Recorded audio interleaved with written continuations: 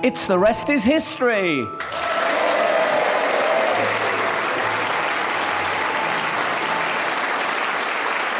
Hello.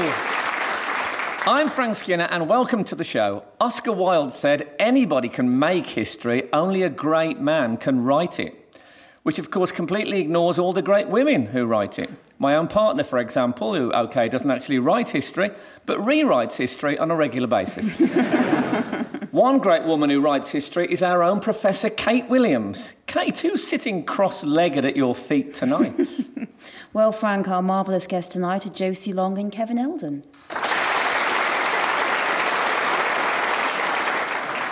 So, Kevin and Josie, what would you describe as your historic credentials? Do you have...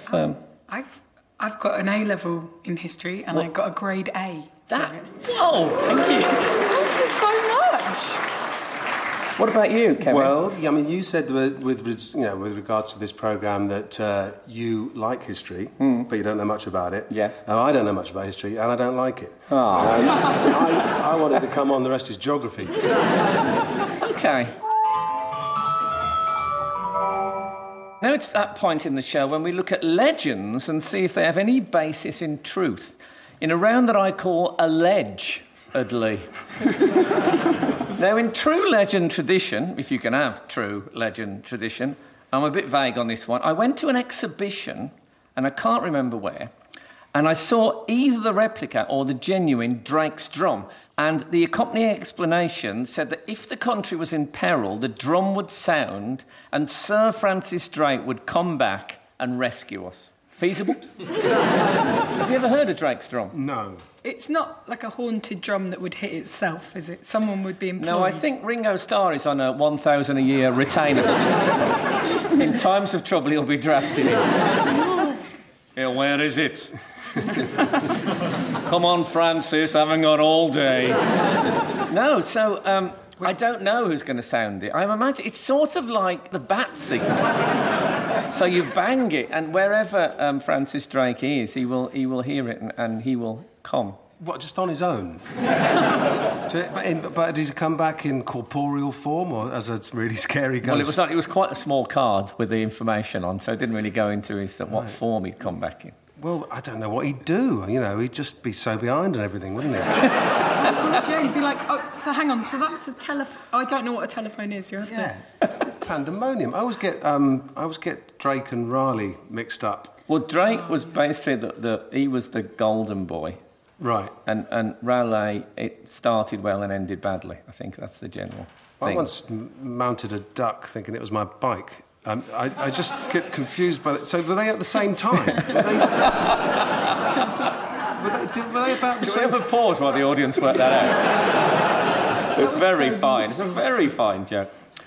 They were about the same time, yeah. Right. But I'm not suggesting that Francis Drake is actually going to come back. But I would like to know if that was his drum, if it is actually the drum from, I think the Golden Hind was his ship, and how the legend came about. And I think I know a woman who might have the answer to these questions. Professor Kate, what do you know about Drake's drum? I don't think you saw the real thing, Frank. When did you see it? I saw it it's probably been about 10 years ago. That was the replica. So the real one is really fragile, so it's kept in this climate-controlled store on display in Drake's old home of Buckland Abbey in Devon. So that's a copy. And it is supposed to beat itself.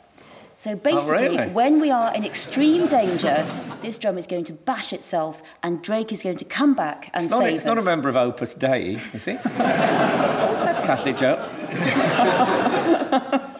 But it is his drum from the Golden Hind. No, it's not his drum, we don't think. It's a snare drum that he's said to have taken with him when he circumnavigated the world between 1577 and 1580. But we don't know that he definitely did. So it wasn't with him when he went to fight the Spanish Armada, and we don't know if it was definitely with him. So there's no guarantee that it is actually Drake's drum. Can I say, so what the conclusion of all this is, there's a replica of a drum. That's it, right? Well, no, there is also... The real drum exists, but it's not on public display. But there's a real drum, but he may never have seen it, used it, known about it. Got it in one, Josie. You know what, Josie? It's people like you that ruin history. OK, so where did the tradition come then about he would come and save us if the drum was sounded? Well, the first time we ever heard of it was in the 19th century. Those Victorians. It's amazing how many very, very, very old traditions started in the 19th century, because the Victorians didn't mind making stuff up, did they? Things like the arrow in the eye for Harold was added in the 19th century. Is that right? So he did fight the Spanish Armada, we've got that. That's true, he did circumnavigate the globe. Did he play bowls before he fought the... You know, the story was the Armada are getting closer and closer, and he says, I'll just finish this game of bowls. That sounds like, let me guess, it was made up in the 19th century. Well, no, it was printed 37 years later. So 37 years after the Armada, so pretty contemporaneous, but there's no guarantee that he was. Yeah, was There's it on no the sports pages, the bowls? OK, so that might be... But why make that up? What do you gain from that legend? It just seems neater, doesn't it? It just shows a bit of sort of English sang-froid. I've used a French word to describe something very English, which is ironic. But no, it makes me look like Mr. Cool, doesn't it? Yeah, let me just finish playing with bowls before I have my Spanish omelette. It's a cool pastime. Yeah, it is. Yeah. Can I just give one fact on Drake? Yes, you can. One fact is that he actually was the Vice Admiral against the Spanish Armada, so he was number 2, not number 1. Really? Who was number 1? Lord Howard of Effingham.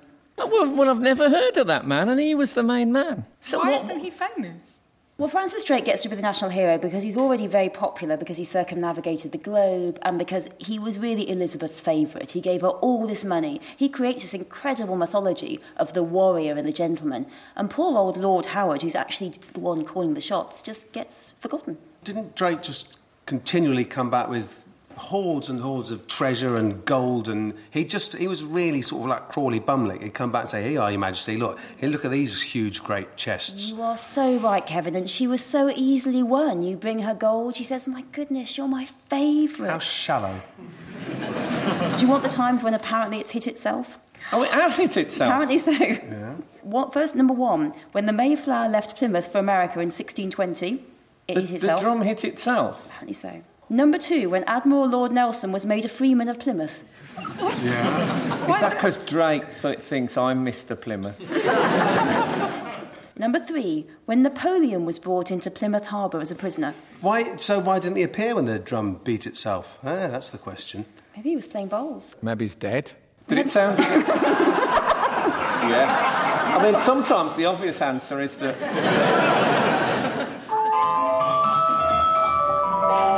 Some of you may remember when Edvard Munch's painting The Scream got stolen. Thieves removed the canvas, leaving behind just the frame and glass. What's brilliant about that is that when the attendant discovered the Scream was missing, his reflection formed an almost perfect replacement. But that was 20 years ago. It feels like people have stopped stealing iconic things. I yearn for the audacious heists of yesteryear, some of which we will be discussing in this round I call heistery. So what would you say was the big heist of history? Well, the only one I know about is a man who tried to steal the crown jewels. Is this Captain Blood? Yes! Yes, Blood. that's... He's incredible. Yes. What a brilliant name, Captain Blood. And he wasn't even a real captain. He just decided he was a captain. Well, he was probably called something like Brian Blood, and he thought, oh, I can't, that's spoiling it. So he took on that title. Because Captain Blood just sounds like the coolest name ever. Yeah. So what do you know about him? So he tried to kidnap the person who was ruling Ireland. It was sort of vaguely in the Civil War time, but he didn't succeed. And then he switched allegiances in the Civil War. Like, he started out fighting for the king, and then obviously he saw it was on the turn, so he was like, no, I changed my mind.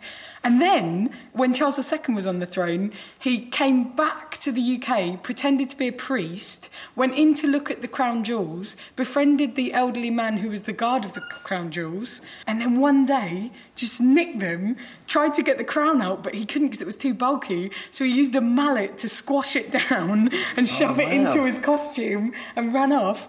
And he did get caught, but when he got caught, he was like, you must admit it was audacious. I tried to steal a crown. If I was going to steal the crown, I would replace it with one of those crowns you get in Christmas crackers and leave it there. Just like that would be so amazing. I'm really glad that we've got that. Any other heists? I think there was he did get involved in a Captain Blood general knowledge competition with Sir Walter Raleigh, but he lost. Just goes to show that blood is thicker than water. What do you think about the scream? If you nick the scream, I mean, how do you get rid of that? How are you going to sell that on? I mean, it's kind of somewhat... Can you imagine showing it to someone down the pub and spilling their pint? That would just be so terrifying. I think that they always talk... Any art treasure that gets stolen, people always say, well, who on earth would... You couldn't get rid of that. But the idea is, I think, that there are these private collectors who actually thrive on the idea that they've got it to themselves. They don't want to share it with the rest of the world. It's just theirs. Right. I've had TV series like that. Are there loads of works of art that have been stolen and are currently, whereabouts unknown? There's only one person who'll know the answer to that. First of all, Kate, Captain Blood, are we there? You're there. And he had the audacious plan in 1671 of stealing the crown jewels. Now, they're not quite as glamorous as they had been, because basically Oliver Cromwell melted them all down. And we had the spoon and the ampoule, that's what he kept. And so... The what? The spoon and the ampoule. Oh. So not very big. pub. Not very big. And when Charles II came to the throne in 1660, he immediately commissioned some brand new jewels. OK. Are the thefts... Well, you'd know this as a football man, the World Cup, the Jules Rimet. Yes. Now, that got stolen, I'm not sure, 1966. And then it was... We won it. It wasn't stolen. No, we it was won stolen it. just before we won it. It was stolen. Yeah. Oh, no, really? Yeah, it was. They had it on display at a stamp collecting exhibition, and then it was found under some bushes by a dog called Pickles. Yeah. And... If it happened now, you'd absolutely assume that someone from FIFA had sold it. Who stole it again? Did they I don't think they ever found out who stole it. I know. You know. The thief's real name was Edward Betchley, and he was a 46-year-old soldier, and he had one previous conviction for receiving tins of stolen corned beef.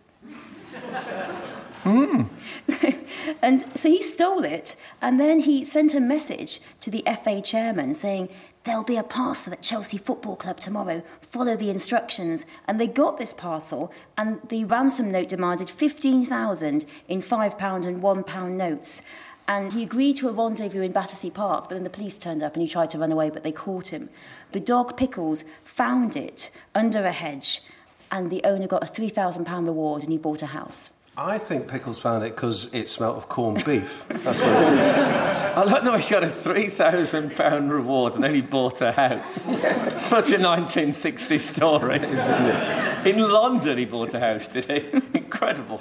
In Battersea as well. That's pretty amazing. And also, there used to be a quiz question when I was a kid that people always used to ask, who won the FA Cup and lost it in the same year? And the answer was Aston Villa, because they won the FA Cup. They put it on show in a Birmingham jeweller's window, and someone stole it. And I don't think it was ever got back. And Aston Villa were fined £25 for losing it. That's like a monopoly thing. They had to sell their house. So, as you say, Frank, they put it on display, and even though a £10 reward was offered to all Birmingham... When was it? When did they win it? Turn of the century, was it? 1895. Okay. So 1895, £10, pretty good for 1895, and no one came forward. And it was in 1958, Harry Burge, who was 83 by that point, but he was a petty criminal in Birmingham, he said he'd nicked it and melted it down to make fake coins. Oh, it was melted down. I always assumed it would be on some Brummies mantelpiece with a safety pin and a button and some foreign coins. And now the round I call Not All Bad. I recently discovered that the non-alcoholic version of the cocktail Sex on the Beach is called Safe Sex on the Beach. It is true. As an alcoholic Roman Catholic, both drinks seem wrong to me. Bringing it back to history, I was recently at the Savoy, and my friend ordered a Bloody Mary, and I ordered a Virgin Mary. She was sniffy about the lack of alcohol in my drink. I pointed out that in any cocktail top trumps, British monarch loses to Mother of God. All true. Now, Bloody Mary, she sounds a bit of a violent type, but was she all bad? Do you know anything at all about Bloody Mary? Oh, I know some stuff about her. OK, what do you know? Well, so she was, before Queen Elizabeth I, was her younger sister, and they were all children of Henry VIII. OK. Henry VIII had a son, Edward VI, who was very sickly and came to the throne very young. Edward the Sickly should have been called. Damn straight. So he died really young. Oh, God, you've only just introduced us to him. And then after he died, he was Protestant, but after he died, Mary I came to the throne, but she was older and she was Catholic. I don't know how that works or why. And she was furious at the fact that there were Protestants. So she was very notorious for sort of putting everyone to the stake, all the Protestants to the stake. OK, so not all bad. So Bloody Mary is the same as the Mary Queen of Scots? Oh, no. No. That's a different one. Too many Marys. There's Mary Queen of Scots. No, that's why they called it Mary England. And there's Lady Jane Grey, who was queen for literally 6 days or something, and then get rid of her. Then Elizabeth, but Elizabeth came to the throne after Mary. Oh, this is she was as Bloody Mary, but the other way round. And so everyone was like, brilliant Queen Elizabeth. So they were both terrifying killers, I think. So Mary killed a lot of Protestants, and then Elizabeth came on the throne and killed a lot of Catholics. Yeah. The argument being they started it. So what we know is that she's another daughter of Henry VIII, and she was Catholic even though Henry was Protestant. So sounds like she married someone Catholic. King Henry VIII was responsible for breaking the English church away from Catholicism. Yes. And he only did it for political reasons, not for religious reasons, because he wanted to marry, I think, Catherine, and the Pope wouldn't give him a divorce. So he said, right, OK, then I'm going to I think also financial reasons as well, because he got to dissolve all the monasteries and take their money. His first wife is Catherine of Aragon. That means that Mary's the oldest, and she's from that. Aragon is in Spain, so she's a Catholic. Then Jane Seymour is the mother of the boy, and I guess I don't know who Elizabeth's mother was. Maybe the mid one, Anne Boleyn, but she was, he didn't like her because he beheaded her. Yes. He had her head right off. Just had it right off. Yeah. It's a mistake, that, because we've all thought about doing that to our partners. Yeah. But then the next day you think, oh, why did I think that? He must have woke up and thought, oh, God. I know. Well, too much power, you see. But so he made himself the head of the Church of England, which means that he was able to say what jams were on sale at Village Fates, when the jumble sales would be. And I actually think we've got him to thank for Vickers, really, without which most 1970s sitcoms wouldn't have anyone to be outraged about something mildly sexual. Yeah, you're quite right. Thank God for that. Yeah. You'd have to have parties that were just Anne Tarp's parties. Yes. I have long been looking for a bright side to the Reformation, and now you have found it. OK, so look, there's lots there, and you've both, I think we've sort of got a picture.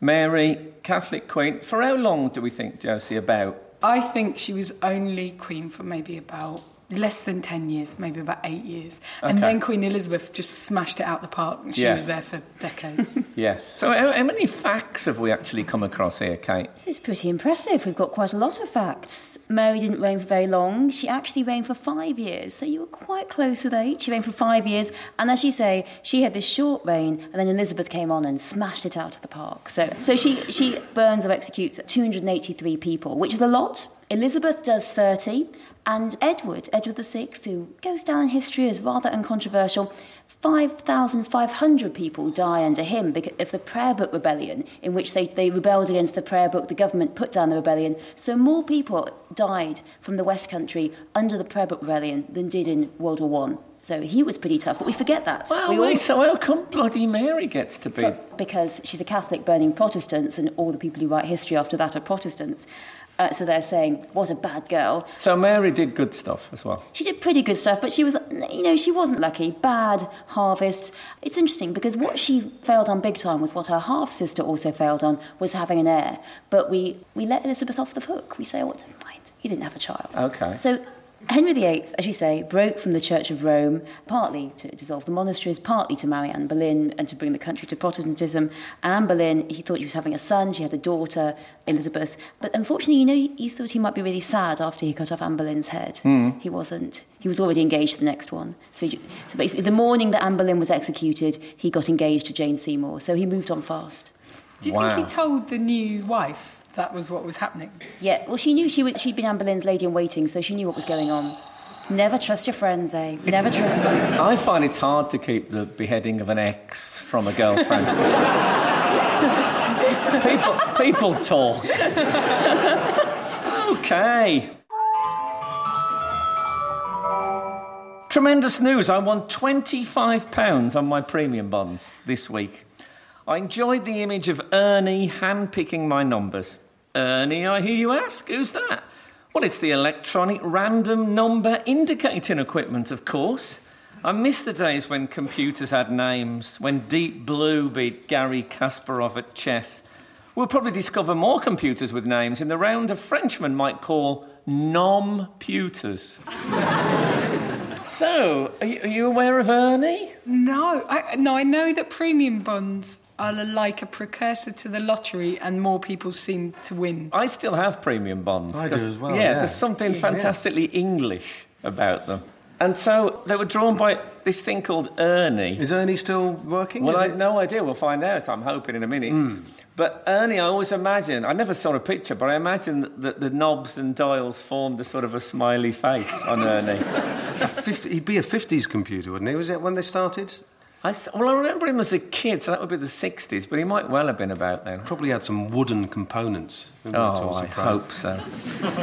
So what about, before we get on to Kasparov and others, what about Ernie? Ernie, as you say, he's this marvellous thing that picked the premium bonds, and we do still have one, but it's not the same. We've got Ernie 4, who was brought into service in 2004, but the old one, he generated 2,000 numbers an hour, and he was the size of a van. And so Of a what? It's a bit personal, size of a van. Oh, I see. And he didn't have a smiley face. He didn't have a smiley So face. that's just reminded me of something. I worked with Professor Richard Dawkins, and he showed me this thing on the internet, and it's him reading abusive letters as if they were, as if it was a lovely book he'd been given. And one of them calls him, a monster and the son of Lucifer and all that. And it says, "I hope you get run over by a church van." What is that? I like the idea that when England is in peril, that Ernie will kick into action and he will actually operate our defence system by hacking the Ministry of Defence computer. What would we have to hit to call Ernie back? We'd have to hit some kind of drum. Maybe it's Drake's drum. Drake's drum would bring Ernie back. That would be really disappointing. We must save the country, sound the drum. What's that? Is that a van? I don't know, it doesn't look... It's the same size as a van, but it has a numerical air. Wait a second, because it's saying something. It'll probably be something really important. Oh, no, 53. So Ernie's very interesting because it was built by this gentleman called Tommy Flowers that really no one's ever heard the of. 50s. Tommy Flowers is the most English name. Tommy Flowers, Tommy computers Flowers, and no window one's cleaning. really ever heard of him because we could say he was the creator of the modern computer, but he wasn't credited. And while he was working in the post office in the 1930s, he began to think we could use electronics in the telephone exchange. And then he was sent off to Bletchley Park during World War II and started making machines. He did it all by himself at his own expense. And in 1943, he created the first Colossus computer. And they called it Colossus because, like Ernie, it was gigantic. It was even bigger than a van. So he had this great How big... big is a van?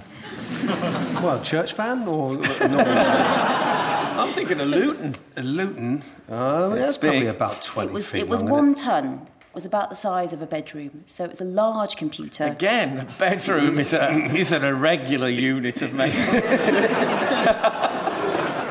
So Alan Turing realised it was a genius idea, and by the end of the war, they had 10 of these colossal things. But then, with the end of the war, they thought, what's the point of all these machines? So they got rid of them. They destroyed 8 of them, and The other two went to GCHQ and kept going till the 1960s. And they gave Flowers £1,000, and that's all he got. And he died in 1998, and we never remember him as the first builder of the computer. No, and Tommy yet he was. Flowers. Poor Tommy. Brilliant. And thanks to him that we have these marvellous computers, including Ernie. And Deep Blue, as you were saying. Yeah, do you remember the Deep Blue? It was a massive story. Sounds like a dodgy film. What was Deep Blue? Garry Kasparov, who at the time was like the greatest chess player on the planet, he played against, you get those little chess computers, he played against this thing. And it's, like I say, it had a name, so you kind of got it. And there was a lot of speculation about how it would be, because I suppose that is when human beings are most like computers, probably, when they play chess. I think leapfrog, I'm fairly confident we're gonna win. But chess, everyone was saying, well, this is a battle like between man versus machine, but also like humanity versus machine. He didn't win, did he? No, he lost. Deep Blue won. And humanity's never recovered. Never. It reminds me, I was in Cannon Hill Park in Birmingham, and there was it was called the Teddy Bears Picnic, and it was all bear-themed events. And a man boxed a bear in a boxing ring, a proper live bear. And a woman shouted, "Don't let us down." He was representing all human beings against bears.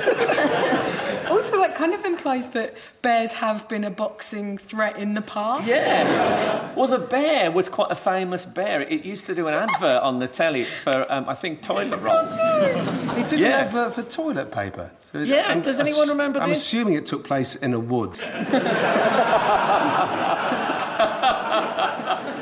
Deep Blue, who was that designed by? Was that specifically for chess playing abilities, or was it used in a space race, or what was its history? It was a chess-playing computer that IBM developed, so really IBM are promoting their own computer apps. And as you say, there were two matches, 1996 and 1997, and both times Kasparov lost. OK, so, we've learnt a great deal tonight, I think, about all manner of things.